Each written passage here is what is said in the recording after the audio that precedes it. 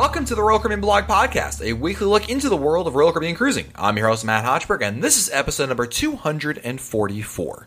This podcast is all about taking a Royal Caribbean cruise, and sometimes people try Royal Caribbean, and they come from other cruise lines, and it's always interesting to compare and contrast experiences, especially when people come to the different conclusion than you do. On this week's episode, we're actually going to be talking to somebody, actually a friend of mine, who tried Royal Caribbean for the first time after years of taking Disney Cruise Line cruises, and we didn't exactly see eye to eye in terms of what the experience is all about. So I wanted to take an opportunity and talk about the different experiences between Royal Caribbean and Disney as we look at a friend of mine's cruise on Anthem of the Seas. And I also brought on another friend of mine, Billy from cruisehabit.com, to also kind of weigh in on kind of where it all lays out and what all the consensus is really when it comes to comparing and contrasting these two very popular cruise lines. Here we go.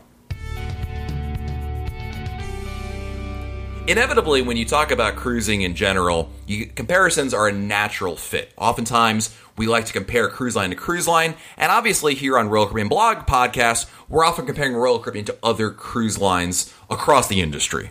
So, you might imagine, when I was scouring the internet in a 1995-style web surfing, clicking link to link to link, I came across a blog post by a revered friend of mine, someone who I held in such high regard, not because he's Canadian, but because he is a whiz with numbers, incredibly nice, and has a good appreciation for all things fish.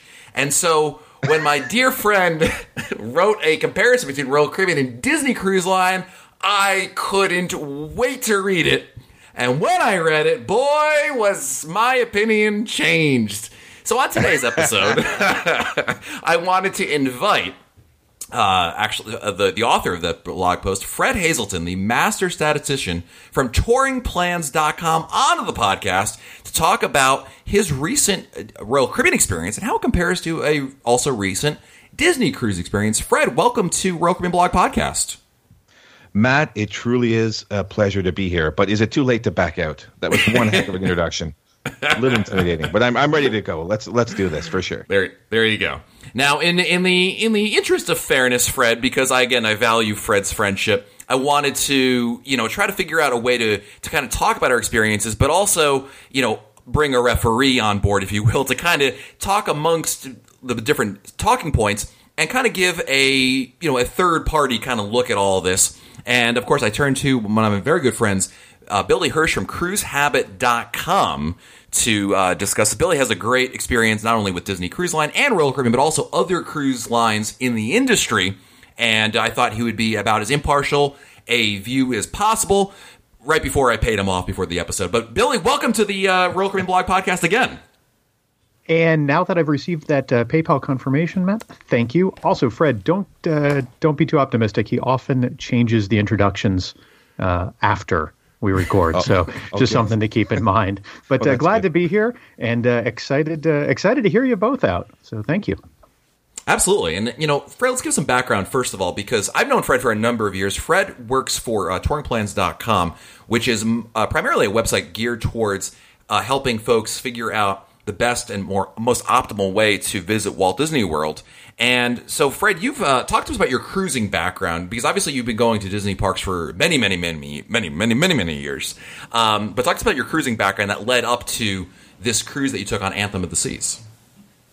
Yes, well, that's true. The kind of core product that we have at Touring Plans is helping people plan their Disney World vacations, but over the years we've expanded that to include Universal Orlando Resort and Disneyland in California and the Disney Cruise Line. So we cover all the Disney Cruise Line itineraries. We have a pretty nifty price tracker for DCL. We cover all of the the content and stuff from the ships, and we have a working relationship with the unofficial guide to the Disney Cruise Line. And the author of those books, Bob Selinger, is also has other series, books in the series that cover various cruise lines as well. So we at Touring Plans dipped our foot into that pond. I guess that's a good pun. About 6 or 7 years ago, I believe.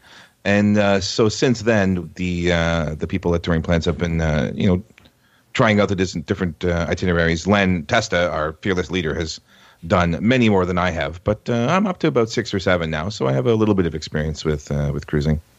That's right, and you've done 6 or 7. Is there only on Disney, or was that also across other cruise lines as well? I've done of those. I think I've done 7, and all but one of those were with the Disney Cruise Line. Sorry, that's not true. I did the one on the Anthem of the Seas, which we're going to talk about today, and then also in my past life, I was on a Carnival cruise once. Oh, so really? I've done 3. Yeah. Wow. Okay. That's I learned something new today. Yeah, I'd say so. So you managed to go down to Anthem of the Seas, and in the purpose of the blog post that Fred wrote a review of, which I will post on RoyalCaribbeanBlog.com in our show notes here, Fred compared Anthem of the Seas to the Disney Fantasy, which is one of Disney Cruise Line's newer ships in the fleet, and also Anthem is one of Royal Caribbean's newest ships on the fleet. And you took a 8-night Bahamas cruise, and this was over the New Year's Eve holiday. Am I right on that? That's correct. We left on December 30th from Cape Liberty and went to the Bahamas and back. Yes. So you took the family down from your igloo in the very, very frigid cold northern interior of Canada. And when your moose arrived at the border, you then drove down to New York. And who did you take with you on this trip? We had the whole family, all 5 of us. My wife Chantal and our 3 boys, Bram, Alec, and Mattis. And that's one of the main reasons that we were able to do this kind of a comparison, because one thing at Touring Plans that we don't have a lot of is comparison of the different itineraries and ships from the perspective of, teenage boys. Just as coincidence would have it, we don't have a lot of people on the team that can satisfy that. So the fact that my kids will have been able to do both put me in a bit of a nice situation that we could do a direct comparison. Nice. What kind of stateroom did you book for Anthem of the Seas? We had an inside stateroom, two inside staterooms for the 5 of us, which is the same as what we booked for the Disney Fantasy, 2 inside staterooms. Cool. And for the purpose of this podcast, what we're going to do is I'm going to let Fred start off. He, in his blog post, kind of broke it up by like categories, if you will, of experiences. And Fred, I'm going to let you'll introduce the particular category, talk about your experience, what you liked or didn't like, and how it compared between Disney and Royal Caribbean. I'll kind of give my response on what I've heard from you. And then Billy can weigh in on his thoughts on how it works there, because I think that'll help everybody get a better sense of, what the experience is all about. And, it'll only involve a slight amount of yelling at each other, I think. Yeah, I tried to buy Billy off before, but it's Canadian dollars. It's basically working. Yeah, I didn't know what those were. I thought we were picking up. It was really confusing. All right, Fred, start us off here. Okay, well, let's see. Let's start with the little kids, so the 11 under group. So back when we did the fantasy, 2 of our 3 kids were in that age group, and they went and checked out on the Disney Fantasy. It's called the Oceaneer Lab, I believe. And they checked that out, but didn't really spend a ton of time there. It wasn't their kind of main experience. They did go and partake in some of the activities, but didn't spend every minute there. So we got we definitely had some experience with that. And then we got to the Anthem of the Seas, and our kids were too old. So we just kind of took a tour and tried to imagine what it would be like for a kid under 11 to check out that area. And our first impression when we did that was we found it was kind of it felt a little bit out of the way. We found ourselves walking down a long hallway and then reaching a bunch of kind of compartmentalized areas, and it felt quite crammed to us. Now I realize that these are little kids and they probably don't care, and all the hallways feel big to them, but this is just kind of our experience as we walked down those halls. What we saw was very pleasant, very bright colors, cool playgrounds for the kids, a decent amount of activities, but just kind of the overall sense we got from the place was it felt a little bit claustrophobic. So that's why I gave the nod in this category to the Disney Fantasy. I don't think that's a huge surprise because Disney, obviously that's kind of its core product is doing things for kids. So the labs that they had set up just were, in my mind, were just cooler for the kids that age. Sure, and oh, sorry, please, Judge, we've got protocol here. I got to rebuttal. I'm so glad you're finally using my title. So I'm wondering. You mentioned that the areas it felt a little closed in. You thought they were just kind of cooler on DCL. And I'll admit, for those that don't know, on Disney Cruise Line, on Embarkation Day, all of the children's areas for all ages are open for people to tour, largely so that parents can feel comfortable. But in my case, it's because it's fun. But what I'm wondering is, was your impression based on like the layout and the look, or was it really what there was to do? And maybe I'm jumping the gun on the question. It was a little bit of both, I would say, but I never got a sense that there wasn't enough to do. I mean, there seemed to be, a decent amount of playground structures and things to do. The one thing I will say is that we intentionally booked ourselves for a family trivia event in one of the areas, and when we got there, it was like this little tiny room off to the side of this main hallway, almost like if you were in an office building and you had like a little meeting room for 5 people. It was that kind of a room, and I thought, well, that's kind of a strange feeling to go into this, enclosed room to do this little trivia session. So that was kind of, the impression that we got. Fair enough. Yeah, I came about it a little differently. When I cruised on Disney Cruise Line, I didn't have kids at the time, so obviously we didn't spend any time in this area, the kids area. As we had kids, we started going on Royal Caribbean, and I remember, when we first started cruising versus where we are now. I mean, Royal Caribbean has really upped its game with its child amenities, specifically the amount of space it dedicates towards Adventure Ocean, which is the name of the program for kids on Royal Caribbean. And with every new class of ships, when we went from Voyager class to Freedom class to Oasis class and Quantum class, we've seen Royal Caribbean offer more and more space. Obviously we're talking about the smaller kids area over here, which you said, Fred, and I thought I agreed with you on that. Obviously for the kids, hallways are going to be big and everything. It's all relative, right, to the kid that we're talking about. I felt like the amount of space Royal Caribbean gives for the kids, especially on Anthem of the Seas, is tremendous. Now, obviously I can't compare it to the Disney Fantasy, so I'll take your word for what this is, and I'll, of course, defer also to Billy's judgment, who may or may not have gotten PayPal before this episode, and we'll, go from there. But I've always felt that the amount of space that Anthem of the Seas has for kids is tremendous. Specifically, there is an open play area for, it's really all children, but it's really meant for young children, which is a really nice spot. Basically, this is an open room where parents can come and bring their children, and there's a lot of toys strewn all around the room. There's, I think, a small little playground, with like a basic slide, and basically it's a play area for kids, dedicated to kids, that's available all day long for them to go to. Which, as a parent of someone who's had young children, is a boon, because it's just basically it's a place for the kid to just run around, and you have to sit there with them, but it's just an open play area, which I've always enjoyed, which makes a big difference to us as when we've had kids that were quite at that age. But I was impressed with the amount of space that Royal Caribbean gives there, and I think they do a good job with it. Billy, what's your take on Mr. I Have No Children? What do you think of this children's area? I was just thinking how incredibly appropriate it is to open this episode where I'm the arbiter of things having to do with children. I can tell you that on Royal Caribbean, I've never been told to leave that this area is for children only. So I've seen, what I can tell you is, while I've not been into those areas on Anthem of the Seas or any Quantum class ship, Matt doesn't invite me on those sailings. It's I've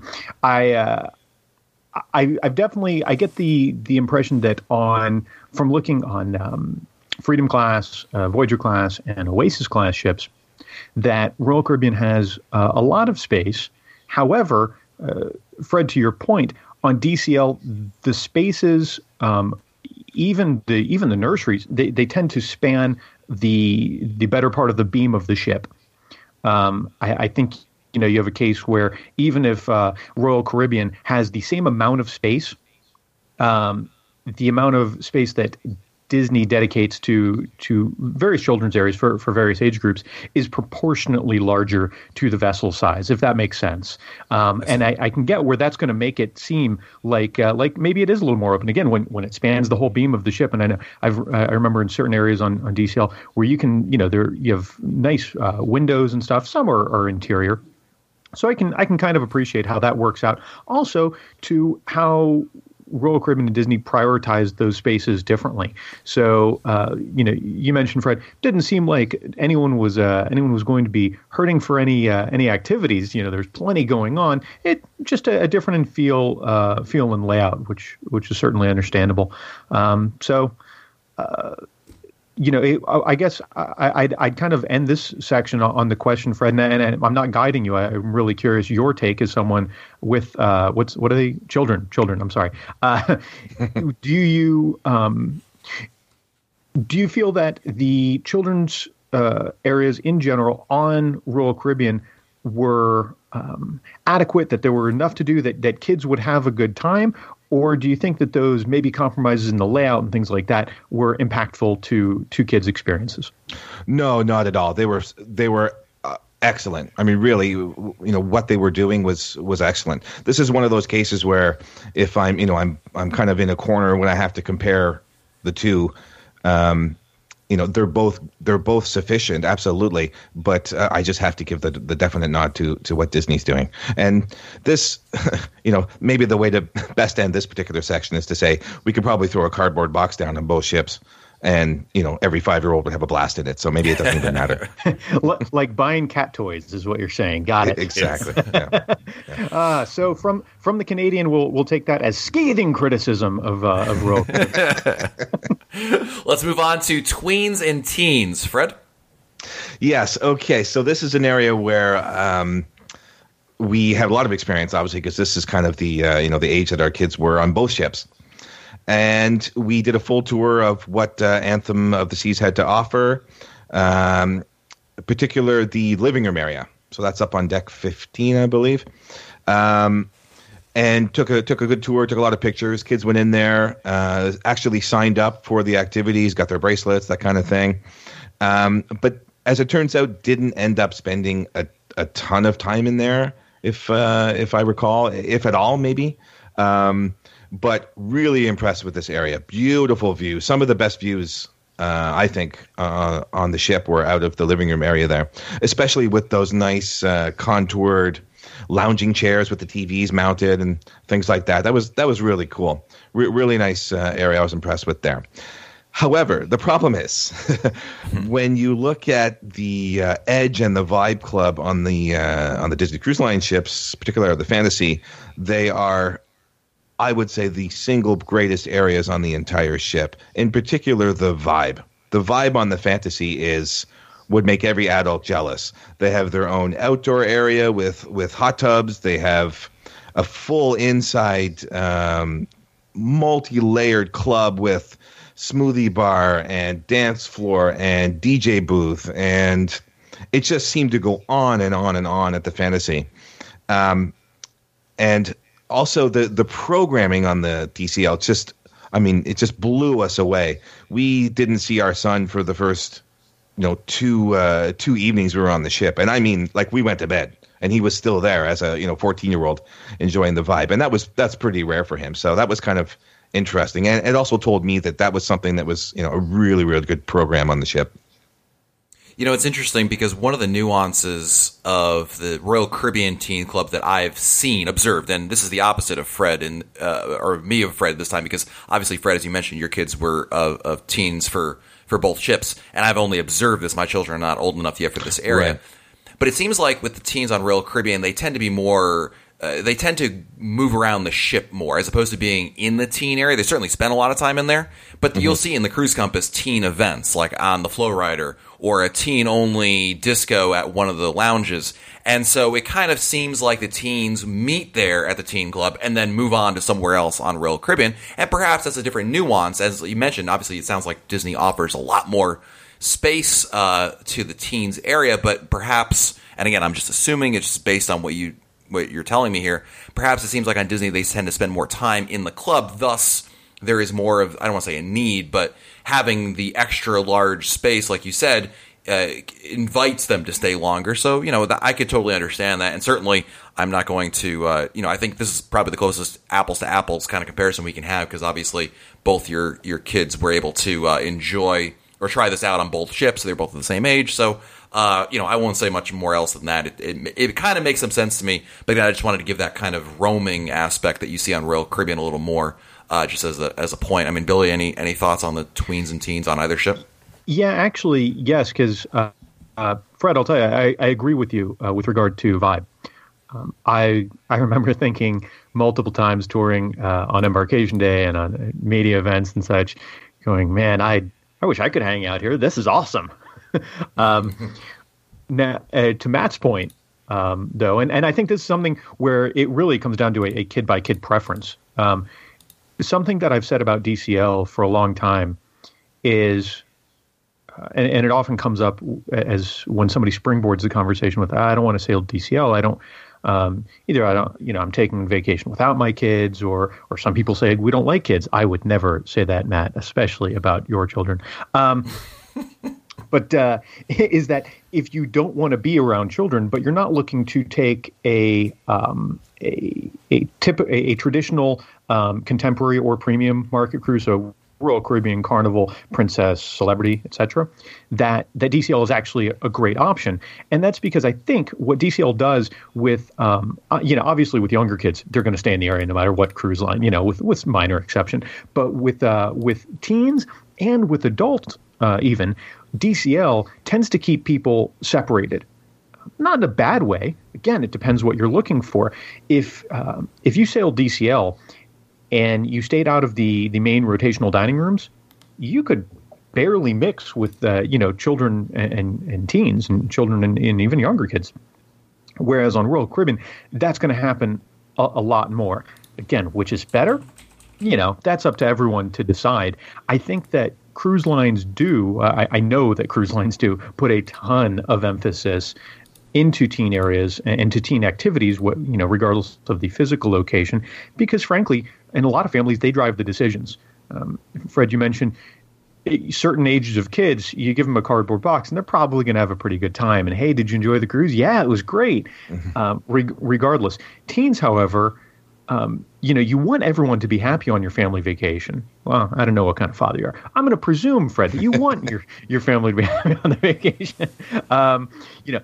That's what people want. So if the teens aren't having a great time, man, I feel old when I say the teens, but I feel like that was the proper way of saying that.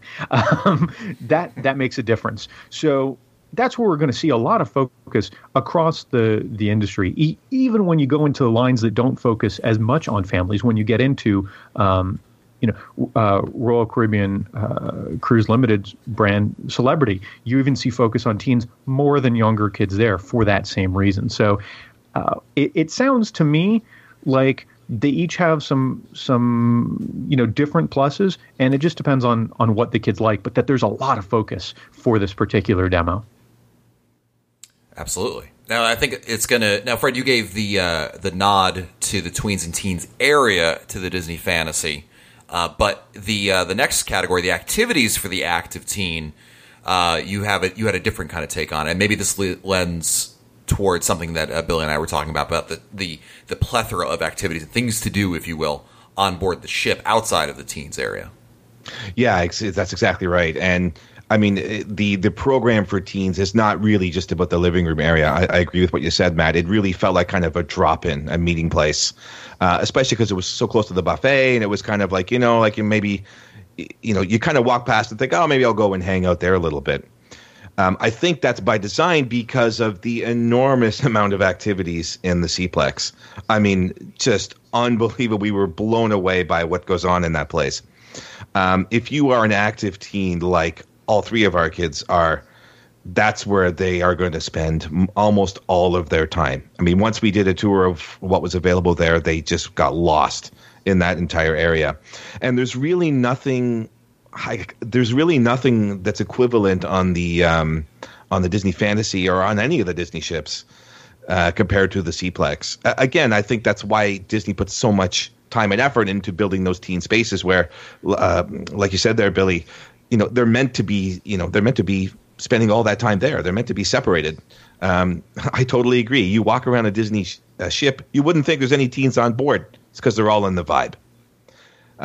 So that's kind of, when you're looking at active teens, it's clear that the anthem gets the nod in that particular category. Especially when I say active, I'm also talking about, sports, basketball, volleyball, ping pong, the roller skating they have there, all that stuff. If your kids are into that, it's amazing.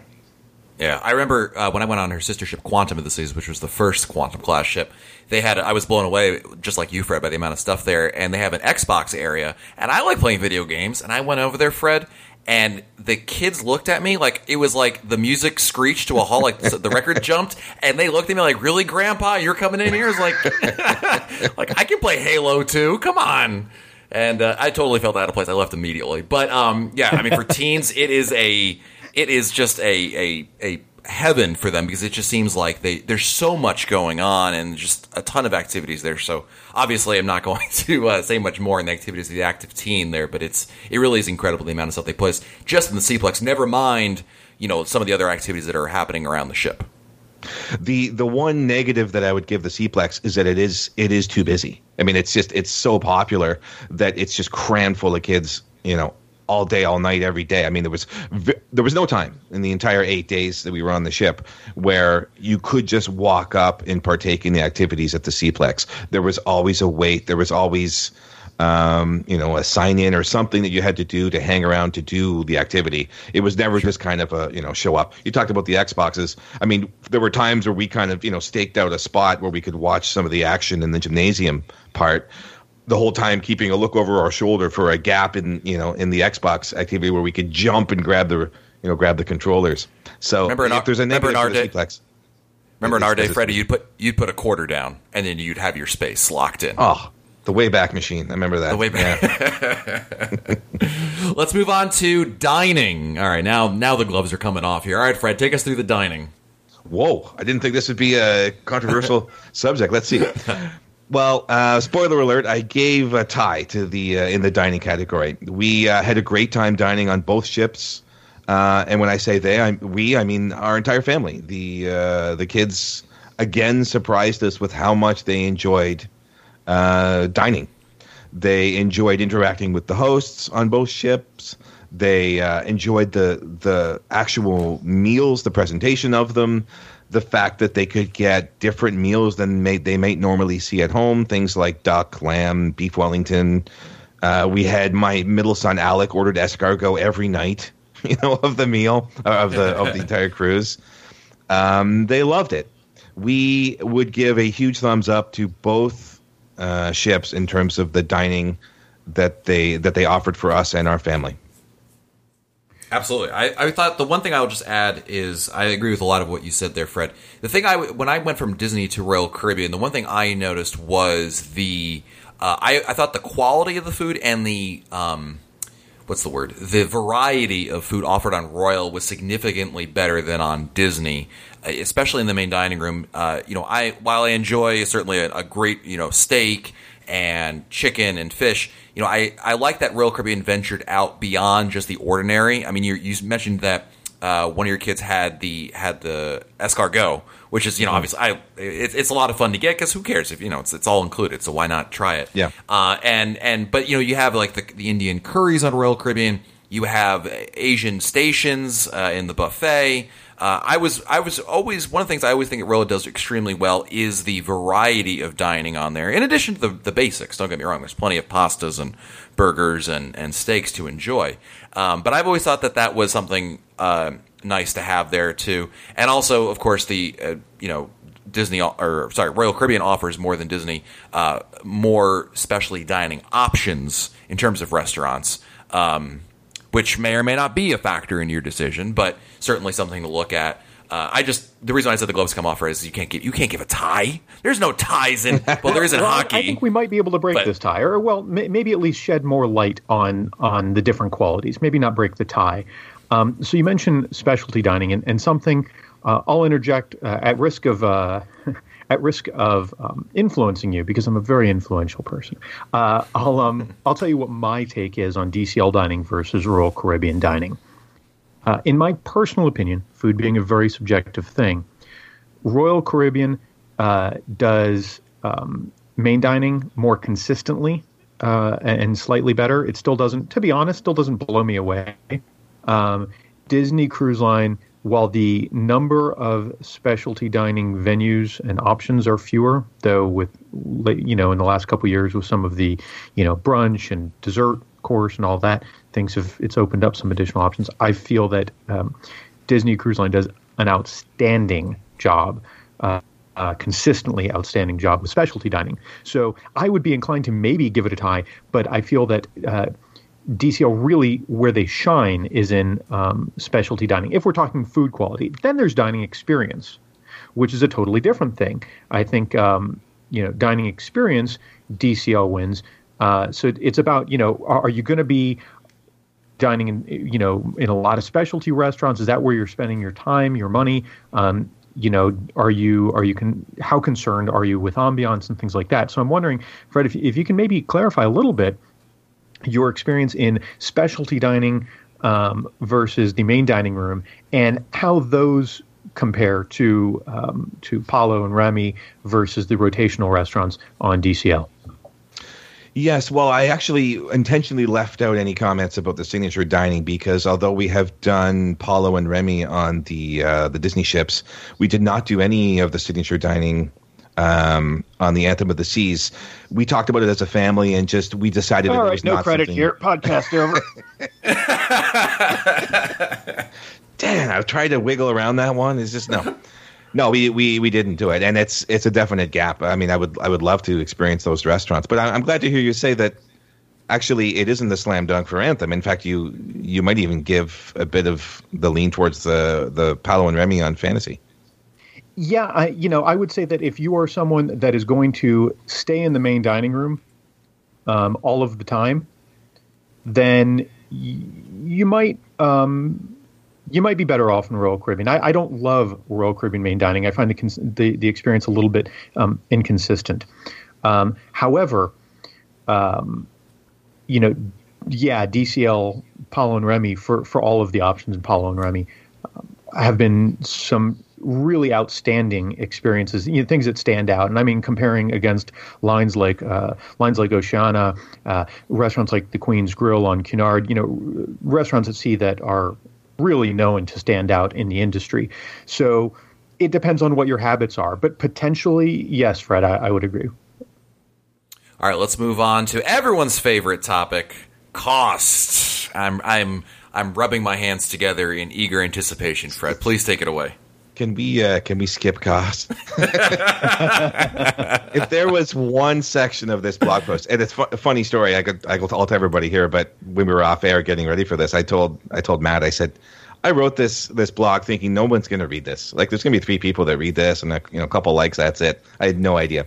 If there was one part of the thing I would rewrite, it would be the cost section.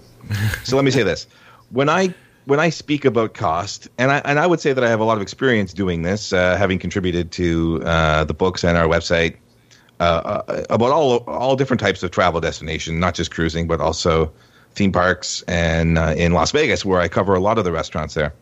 When I talk about cost, I'm really talking about value. I'm talking about what do I get for the money that I have to pay. So when it came down to cost, the task of comparing how much, the base cost of one cruise line compares to another is really kind of a trivial thing. I mean, definitely Anthem of the Seas is always going to be a cheaper ship to board than any of the Disney ships. That's fine. What's more interesting to me is how they compare on the value, what you get for your money.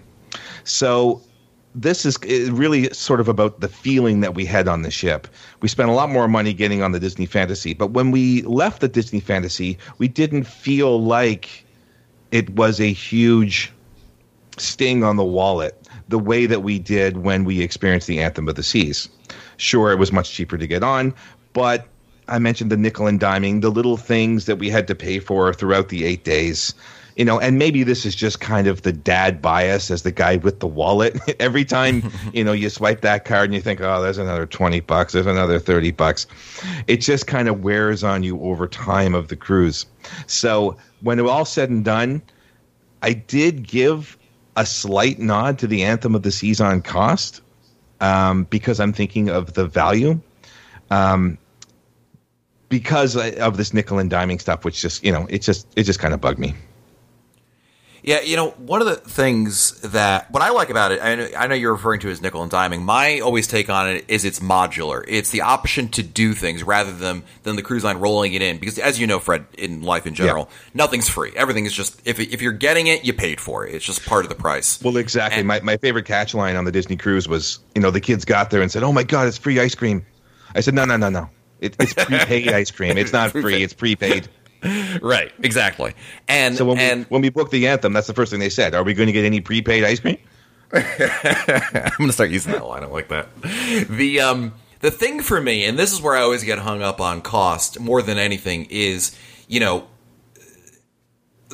problem I have with Disney.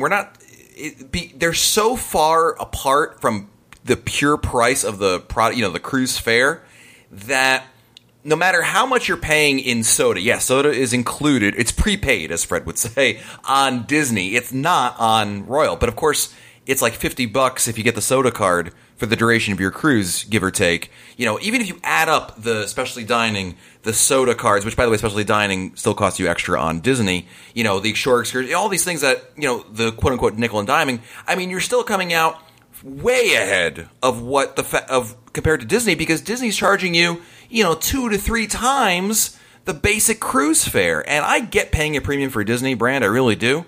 And for many years I was totally on look, you're paying a little bit extra for Disney, but it's worth it.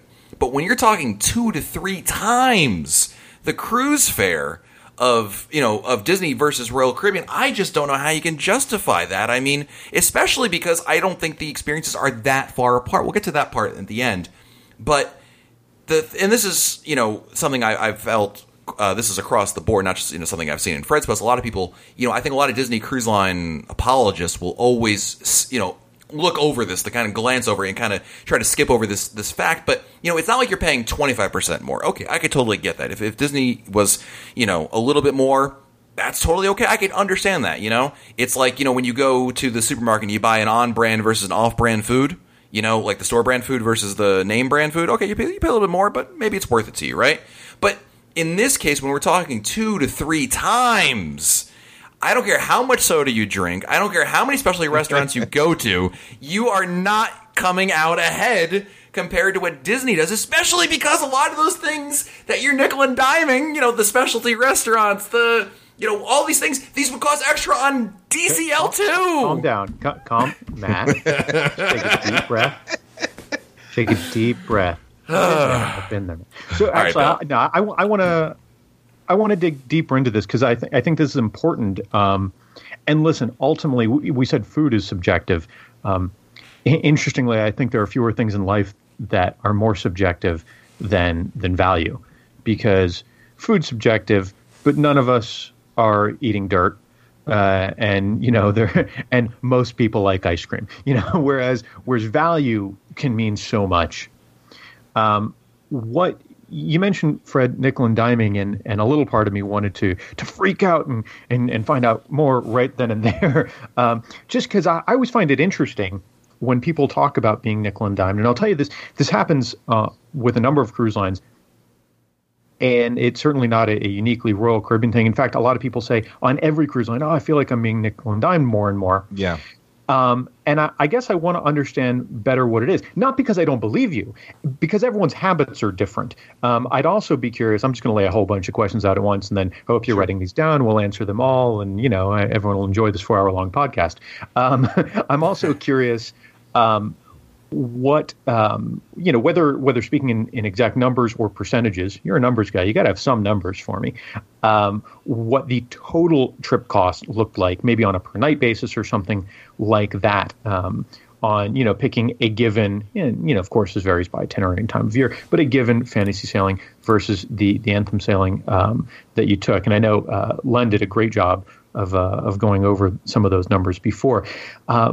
What's interesting about the idea of nickel and diming to me in cruising, and I don't know if this applies to you or not, Fred, but I want to say this for anyone listening who, especially those that maybe haven't taken a cruise or maybe haven't taken a cruise in 20 years, is that often I hear people talk about nickel and diming and what they're discussing. Oh, now this restaurant costs extra. This, this particular show cost extra.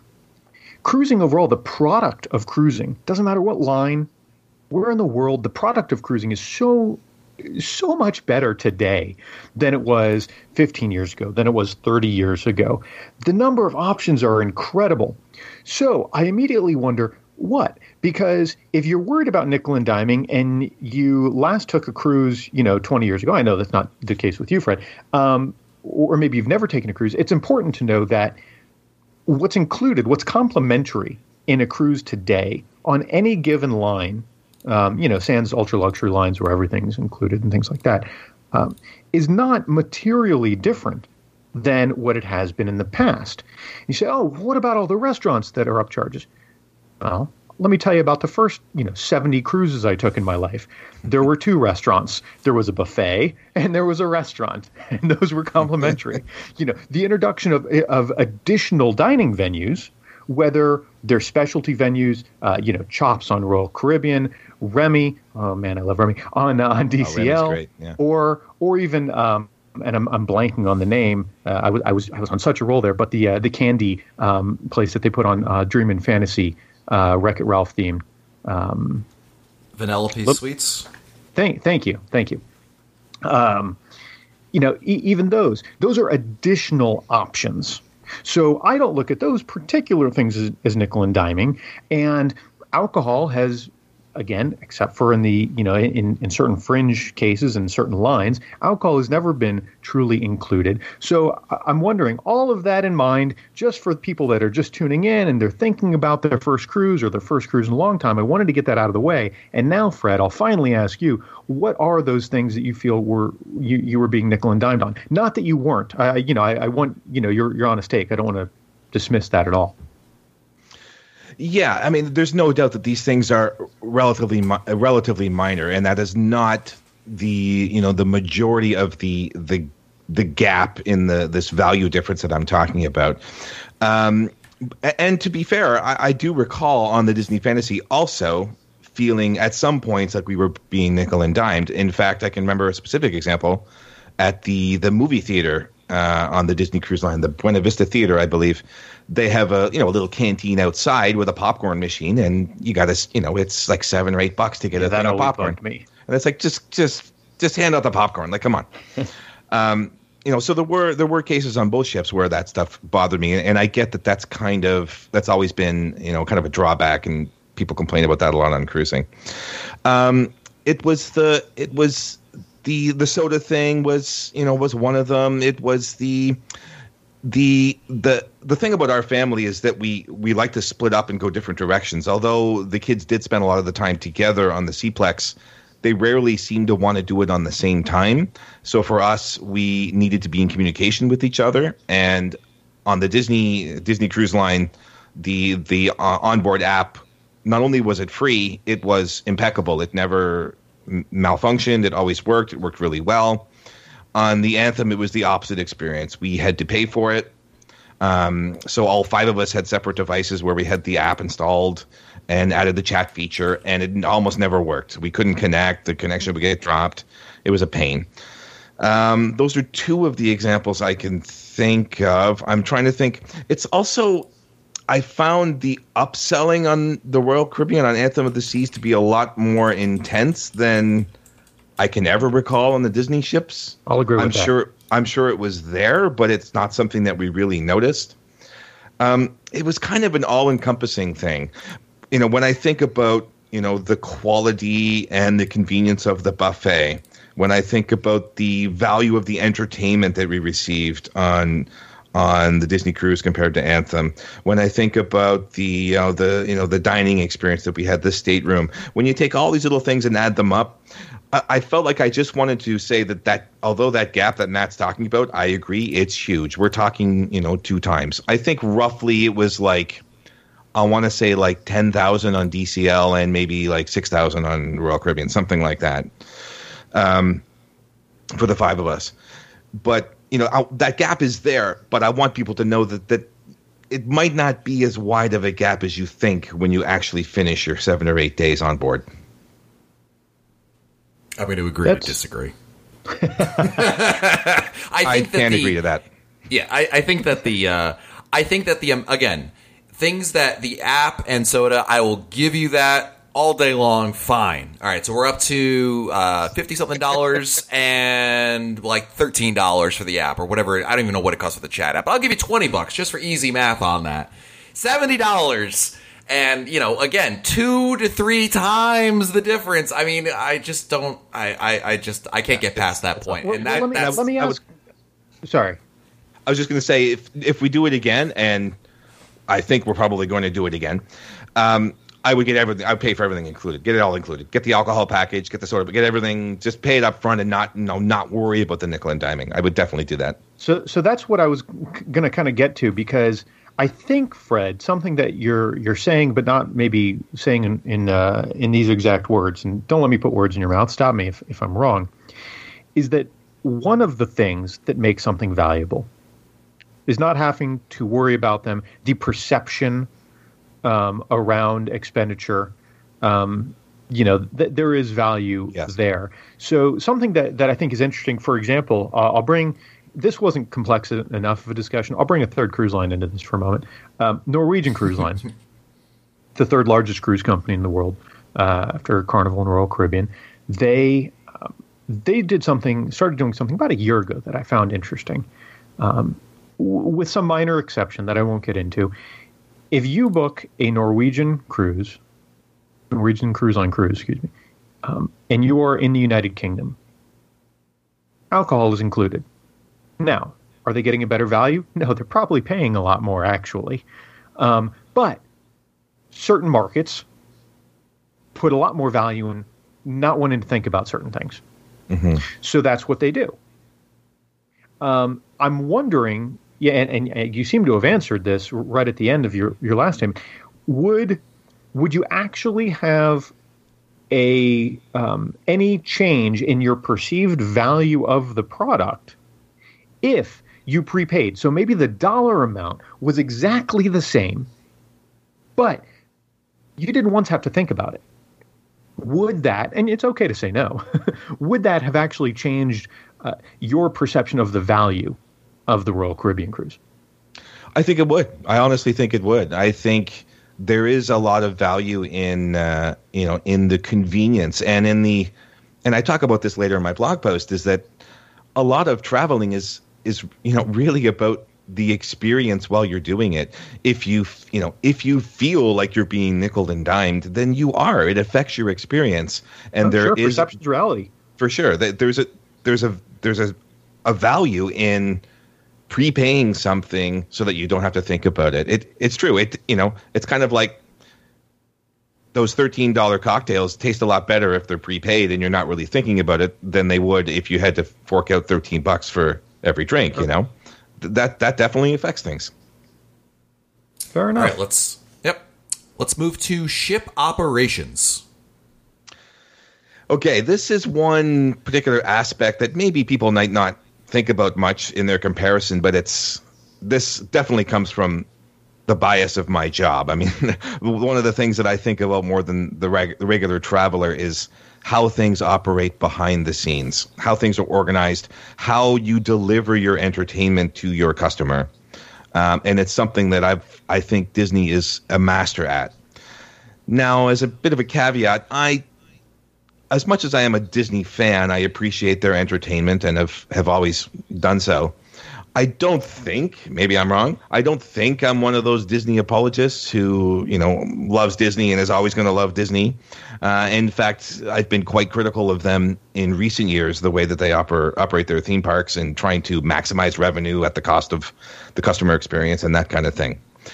But when it comes to delivering their entertainment to their guests on the Disney ships, they have a huge advantage in my mind. There were things on the Anthem of the Seas that really boggled my mind. I could make a list. I don't want to go through all of them, but I'll give some examples.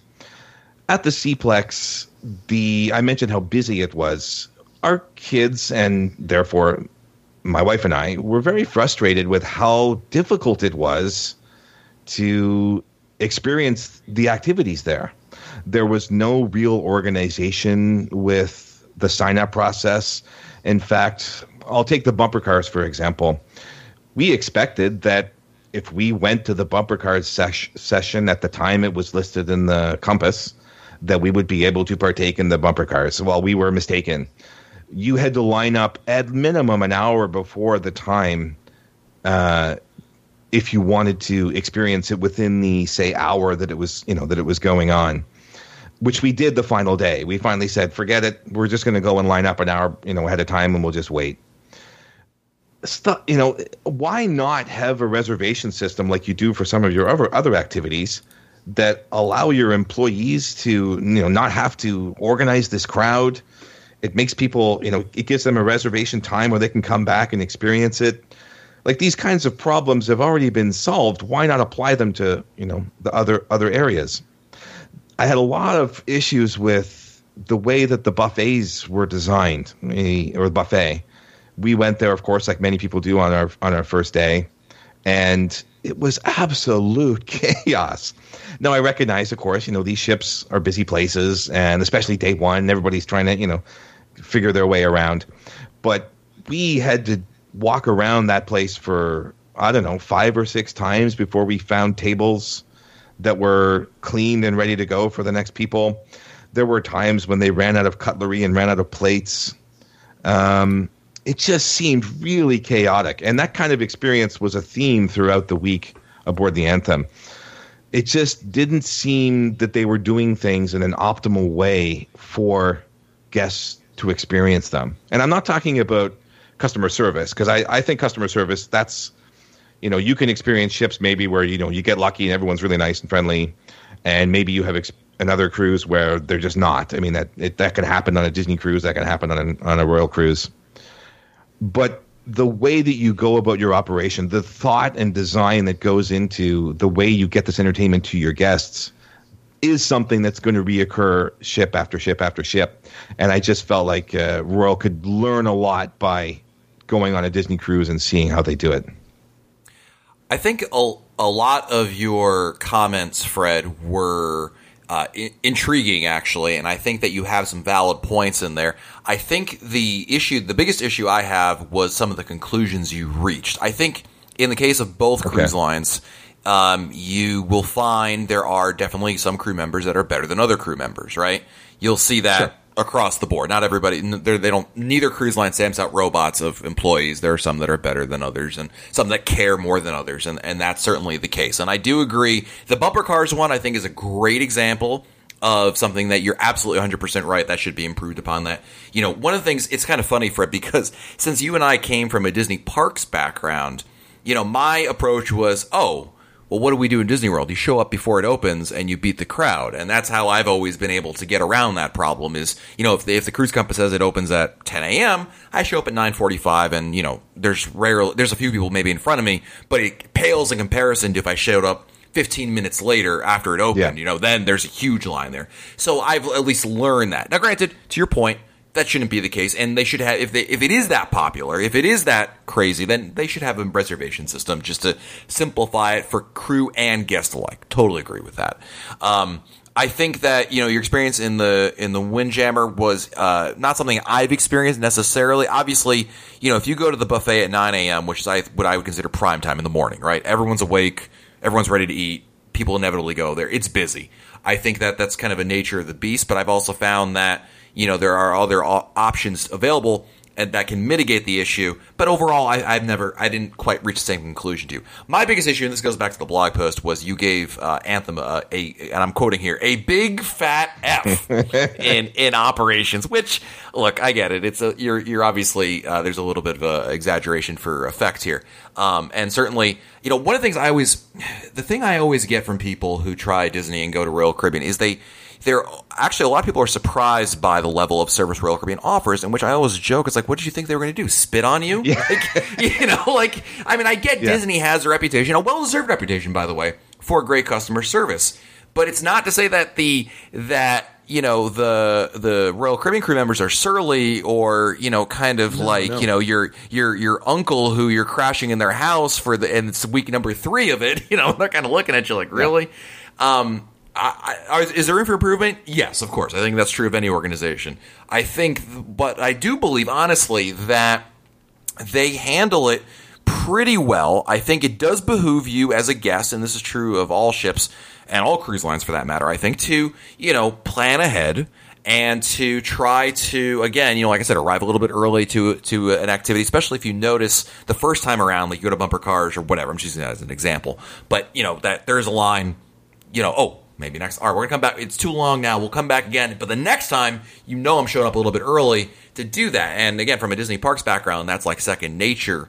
That whole, it's, to me, Fred, it's kind of like the people who show up at Disney World on a holiday at 11 o'clock in the morning. And they're like, why is the line for Space Mountain so long? I should, and it's like, it's like, well, if you knew, you should have shown up, there's so many things you would tell them, like, well, you really should have done X, Y, and Z. That's a little bit part of it. Doesn't make it any better if you're that guy showing up at 11 a.m. or you're the person waiting for bumper cars. I completely understand that. But I think the operations level is just a lot closer than you gave it credit for. Well, I'll tell you where I agree and disagree with both of you simultaneously. Something that, and I'm the Canadian. Well, my application's pending. If you could put in a good word with the... I know some people. Queen? I'm not sure how this works. So, if somebody asked me to describe any given cruise line in one word, that's a tricky thing. But if you asked me one word that maybe wouldn't describe Royal Caribbean Cruise Line, but one word that describes something that stands out about Royal Caribbean Cruise Line, I'd say it's inconsistent. Inconsistently, I mean, I guess generally you want consistency, but I don't mean like, sometimes things just stink. I have, however, experienced both myself and through other people whose opinions I trust, major inconsistencies in not only quality of service, because you both agreed and understood, you can catch anyone on a bad day, things happen. We all have. But even operationally, Royal Caribbean, and this is true of Celebrity as well, which is a Royal Caribbean company, they seem to give a lot of control and power to the officers on board in management positions. And philosophically, I think that's great. As someone that has tried to herd cats and run parts of businesses before, I value that. I appreciate that. However, the reason that you should do that when you're a business that is, it's not that cruise lines aren't franchises, they're not chains, but they're kind of like chains, right? If you see something that's working really well in one location, there's a good chance it's going to work really well in another. So I wish that they did a slightly better job of looking at what works when someone does it, whether it's a hotel manager, a beverage manager, a captain, or just, a head waiter, whatever the case may be. I wish I felt that there was a better feedback loop happening so that those positive things were replicated and those negative things were avoided. So what I really look forward to is, Fred, you said it's likely there will be another Royal Caribbean cruise in your future. I look forward to finding out what differences you notice between the two. And I don't mean differences between if you sail on a different ship. But I'll give you something that is not a big deal either way, but just to give you an idea of how operationally things work different. You can go on 2 Royal Caribbean cruises, potentially on the same ship, just with different, people at the helm, so to speak. And you go to get a towel from the pool deck, and they scan your key card. And if you don't return it, they may or may not charge you for the towel. Other ships, no, you take a towel and you return the towel. They don't keep track of it. Listen, I don't really care. That doesn't bother me in particular, one way or the other, whatever. But that just is a little tiny but simple thing to look at. They go, oh wow, they have very different policies, depending on who's in charge of each thing. So I'd be curious to hear from other listeners, not really Matt. I'd hear Marissa out on it though. On Anthem, for example, hey, not just did you wait in line for the bumper cars? Because, hey, maybe we find out there was just some inordinate demand for the bumper cars when you're sailing. I doubt that, but I don't know. I can't say that didn't happen. But, the way that it worked, the way that it was organized, what was your experience with that? Was the way that it was done different? I know I've seen, for ice skating on Royal Caribbean ships, I've seen the way that they organized materially different from one sailing to the other. And on some of those sailings, I've waited, or actually turned around, because I can ice skate anytime. I don't. It's more of a novelty thing on a ship than something that I want to spend my time doing personally, though I love ice skating. And other times I didn't wait at all. So, these things make a difference. So I really wonder how many of these things are the reality of the brand, and I wonder how many of them were that particular experience. And that I'm not justifying or defending either line in that way.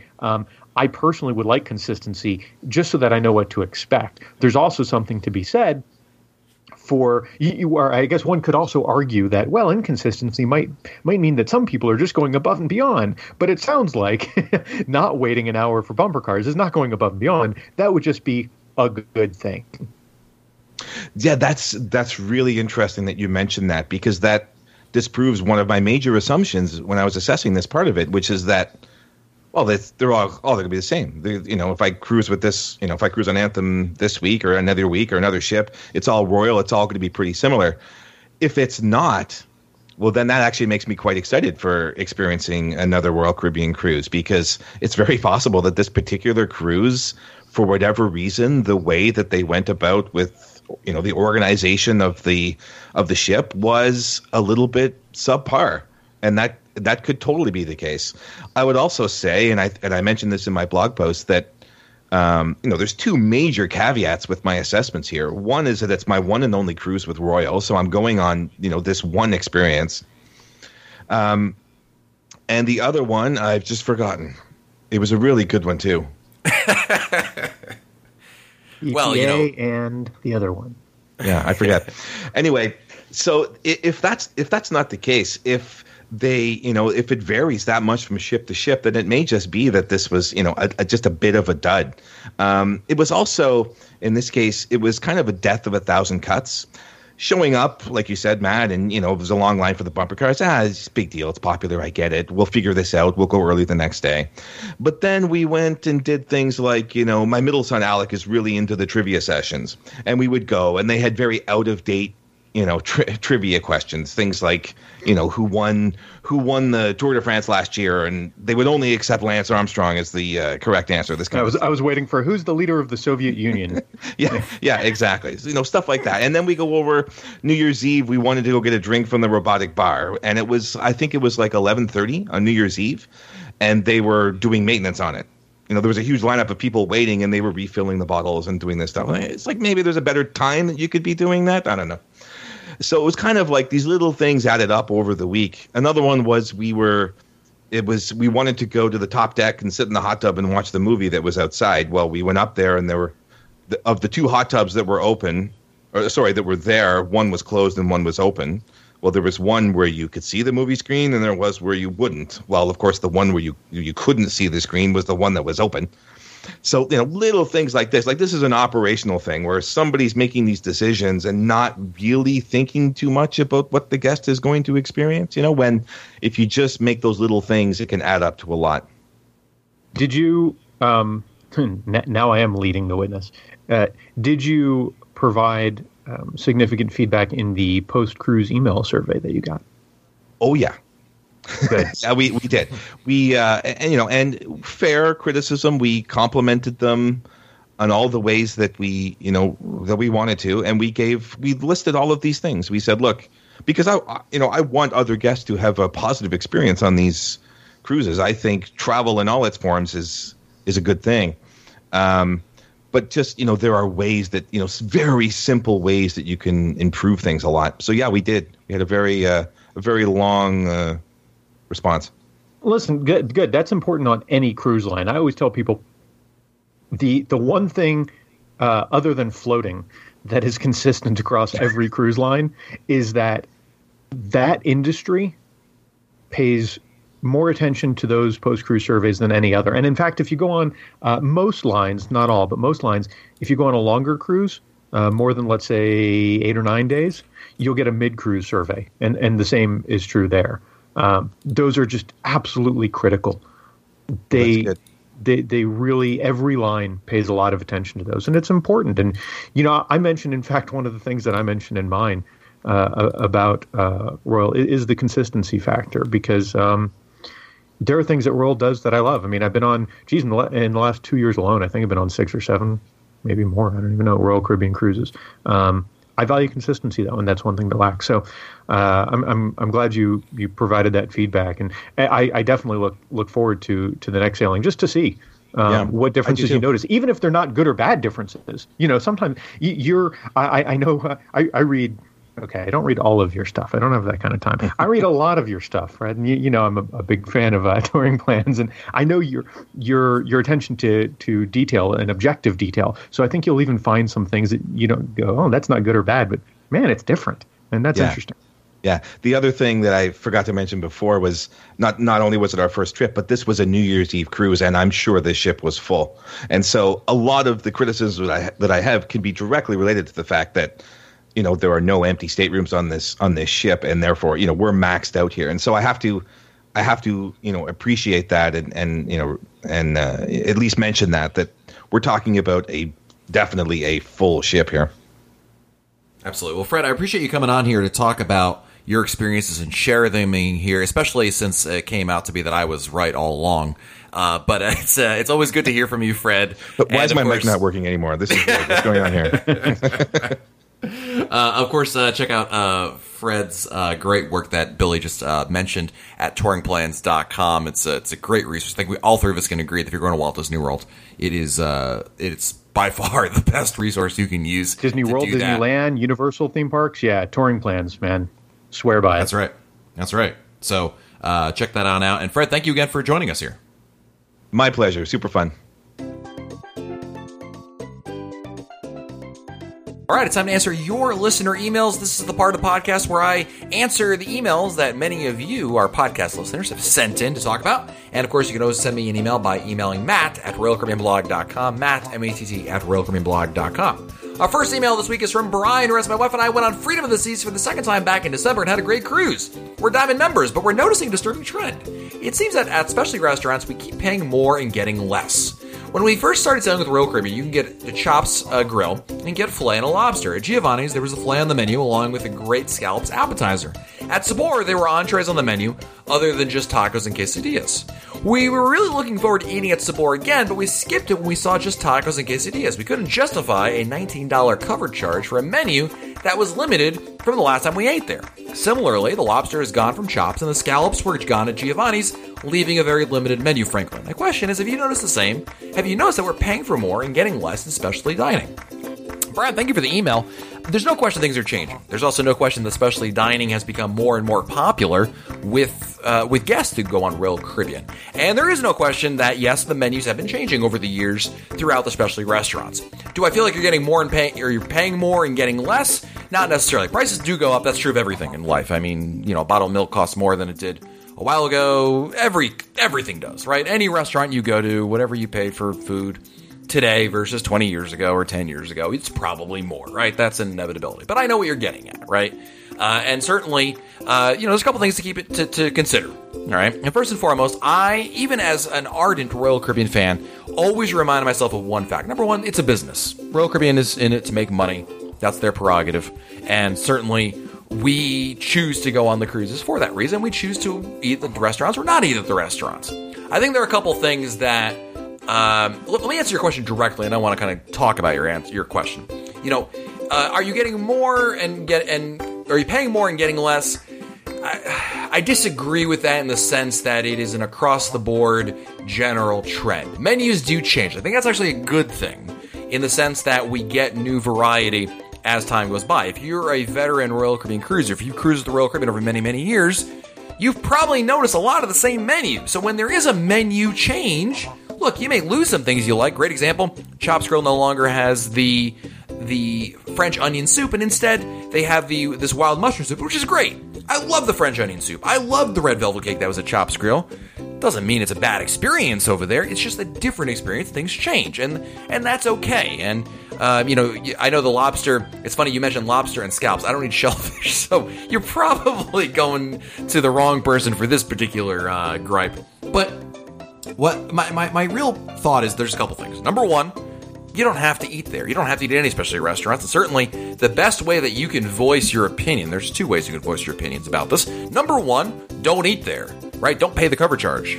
Because if you go there and you pay it, with a frown on your face, it doesn't matter. You're still, they got the money in the end.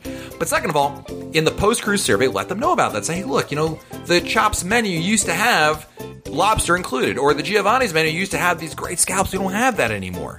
And also, the third option, which is the have your cake and eat it too option, is take advantage of the dining packages. Now, this may not solve your problem or your gripe, Brian, but it will get around the problem. Because the dining packages that Royal Caribbean offers, the 2, 3, 4, 5 ultimate dining packages, all those dining packages that exist, they are a great way to bring down the total cost of these restaurants. So instead of going to Chops Grill on an Oasis class ship and probably paying $40-something odd per person, when you're eating on a dining package, the price really comes down to like 20-something, which is way less than it used to be. And I don't think, Brian, you would disagree with me that if you looked at any menus, any of these specialty restaurant menus, and you consider the price you're paying with the dining package, that it wouldn't be still a great value. And I think that's kind of the way to get around it. And again, let them know about that in the ways that I mentioned. I think that's really important. I'm glad you brought that up, Brian, so thank you for the email. Our next email is from Kristen, who writes, I just booked my first ever cruise on Allure of the Seas, December 2018. I've been listening to your past podcast episodes to get prepared and have a few questions. How do upgrades work, like in episode 210? Is that something that we have to keep an eye out for, or does Royal Caribbean let us know when they are available? Upgrades are something that, generally speaking, Royal Caribbean does not let you know about. It's up to you, or more likely your travel agent, to find out for it. There are rare occasions, very rare, Kristen, as in like win the lottery rare, that sometimes Royal Caribbean will contact you or call you and say, hey, we want to know if you wanted to upgrade to this room and something like that. It's like, you'll read about it sometimes on message boards, but it's like, I swear, Kristen, it's never happened to me. And I think you've got a better chance at winning something in the lottery than probably getting that happening to you. So basically, don't bet on it. But if you're looking for you're booked in a balcony and you want to know when a junior suite price, drops to a point where the upgrade is worthwhile for you financially, it's really a matter of you and or your travel agent working together to figure out those kinds of things. As an example, one thing I always recommend doing, or I like doing, I don't recommend it, I just like doing because it's fun, is when there are new sales, or periodically, maybe once a week, once a month, logging onto the Royal Caribbean website, doing a mock booking for your particular sailing and see what's available. You never know. It doesn't hurt to check. And certainly if that happens, then obviously you act on it. Kristen's second question is, I'm cruising and sharing a stateroom with a friend who's already cruised in Royal Caribbean before, so she's part of Crown and Anchor Society. On embarkation day, will we have to split up and be in different lines for her to take advantage of her perks, or can I ride her coattails since we are in the same stateroom? I think as you're in the same stateroom, you'll be fine. The people that work in the terminal, they don't work for Royal Caribbean, they're port agents. And I've had varying degrees of enforcement of the rule. Quite frankly, I've had a couple times where they've told me flat out, no, you have to go there, you have to go there. No, I've never tried this in the same room. Usually it's been like, I'm cruising with friends of mine, and they're in one room when we're in another room, and something like that. I think as you're in the same room, I highly doubt that would be a problem.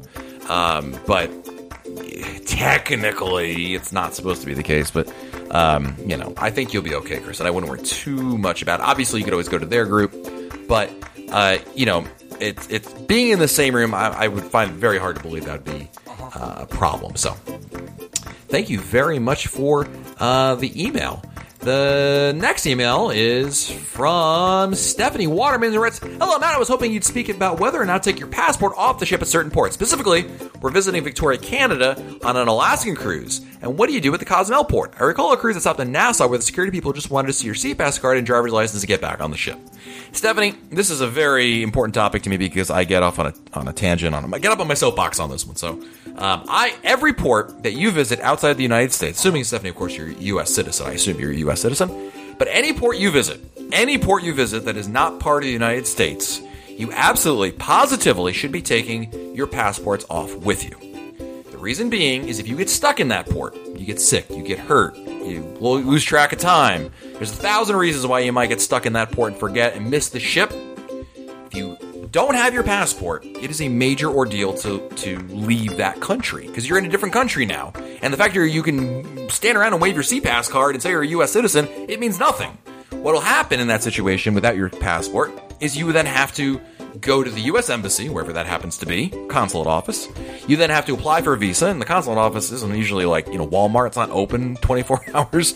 So you gotta go through that whole process, get your visa, and then you can exit the country. If you have your passport with you, you leave the country just like you would leave a U.S. state. You don't need it. You can leave then and there. Go to the airport, go to wherever there's an exit point, and you're on your way. The reason to have a passport is for that reason. And leaving your passport in your stateroom is doing yourself a disservice. You may as well not have a passport at all, quite frankly. And I know some people argue with me about this all the time. What if you lose it, Matt? It's a very valuable thing. I would hate to lose it in port. What if you lose your cash? What if you lose your cell phone? What if you lose anything? No one wants to lose anything. But it's not to say that because your fear of loss or even theft is a reason to leave it on board the ship. It's the opposite. Look, you have to be vigilant. This is true anywhere you visit. You go to New York City, you need to be vigilant about your stuff. Same is true in any port you visit. And I'm telling you, you want to take your passport with you. I take it off every single port I visit, no matter which one, even Labadee. I take my passports with me. Because, guys, if you get stuck in these countries, you are stuck. You cannot leave that country without an exit visa or, of course, a passport. And even in Canada, Stephanie mentions Victoria, Canada. Back in the day, you could go with your driver's license, but now you need your passport to get over there. So, times they are changing, but you got to bring it with you. And again, bring it with you. There are lots of great accessories. You can get security bags to put it in. I like putting it in my camera bag, because I'm pretty sure I'm keeping a close eye on my camera. I'm going to keep a close eye on. There's 1,000 ways you can get around that, and certainly make sure you're being safe about it and vigilant. But definitely bring it with you, Stephanie. It's something that I get this question a lot, and I always inevitably get off on the soapbox to talk about it. Our last question of the day is from Kurt from Hollywood, Maryland. Yes, that Hollywood, Maryland. We're selling on Allure of the Seas in April 22nd. I've heard suitcases should fit under the bed. Do you know how thick they can be in order to be stored there? Kurt, I actually have no idea what the height or width is or whatever. Allure, you'll have no problem at all. I've had that. That's not an issue. The only ship I've ever had an issue with storing the luggage under the bed was Rhapsody of the Seas, a Vision class ship. But even on Brilliance of the Seas, and Jewel of the Seas, which are Radiance class ships, which are slightly larger, but not that much older, you can definitely fit them under the bed. I know on Allure you'll absolutely be able to. As long as you have, standard size luggage, if you're bringing a steamer trunk from the 20s, maybe not, but that should work. The other thing you also can keep in mind is a lot of luggage, especially if you have matching luggage, they stack within each other, right? So you take the biggest one, put the smaller ones inside, and stack them that way. And like I said, Kurt, in my experience, all but one time I've been able, that has worked for me, and certainly on Allure of the Seas. Again, unless you're traveling with some super weird looking luggage, I don't think you'll have much of a problem stacking it there. So thank you, Kurt, and thank you to everybody for listening to this long episode of the Royal Caribbean Blog podcast. Thank you so much. And of course, you want to send me your emails. I would love to read them. Send me an email, Matt, M-A-T-T, at RoyalCaribbeanBlog.com. Matt at RoyalCaribbeanBlog.com. Matt at RoyalCaribbeanBlog.com. So until next time, I'm Matt Hochberg, and we'll talk again soon.